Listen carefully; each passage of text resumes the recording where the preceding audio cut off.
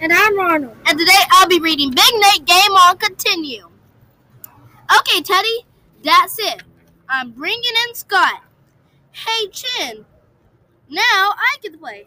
Mama said there'd never be a day like this. Ha!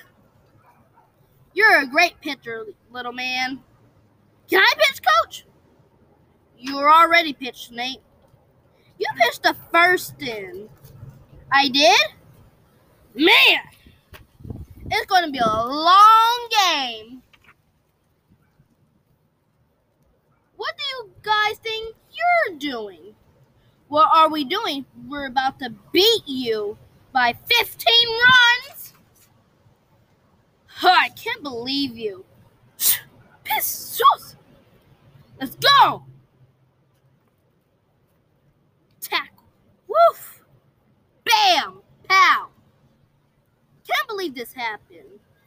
So what happened in these few pages is Nate is playing their game at the baseball tournament, and Nate wants to pitch, but he already pitched the first in, and he's a little bit upset.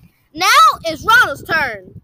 And I'm going to be reading Diary of a Wimpy Kid, Old School, Continue. Billy said we were going to need our energy to stay ahead of the Girl Scouts. Then he took out a few rolls of Thin Mints, were tucked away in his jumpsuit, and split them between us. I'm just going to assume he paid for those cookies, because if he didn't, I don't want to know. Gobble. Trump, chew, gobble. After he fueled up on cookies, Billy said we should ditch all our clothes, because if they used dogs to track us, we could throw them off our trail. Then it dawned on me that if this guy couldn't get away with stealing a pack of sour gummy worms, he was probably the last person I should be taking this kind of advice from. I realized I made a huge mistake, and I started to look for a way out of this situation. So I told the guys we should split up. But Fruit said we should stick together.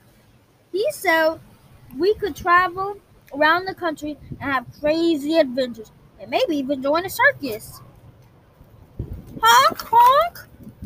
Billy seemed to like that idea, too. Then the two of them started arguing over who would get money for the movies rights to our story if we ever became famous. I decided to use the opportunity to try and slip away, but when I turned to leave, a group of vans appeared out of nowhere. Rumble, rumble. Mom was in the lead van, and the Girl Scouts were in the vehicles right behind her. There was a second when I thought Fru might try to make a last-ditch attempt to escape. But after all his bikes talk about life on the run, he's totally fell to pieces. Wah!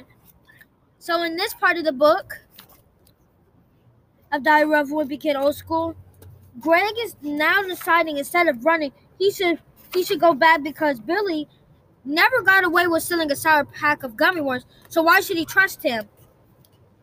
Now it's fun fact time. Did you know pigs can't sweat?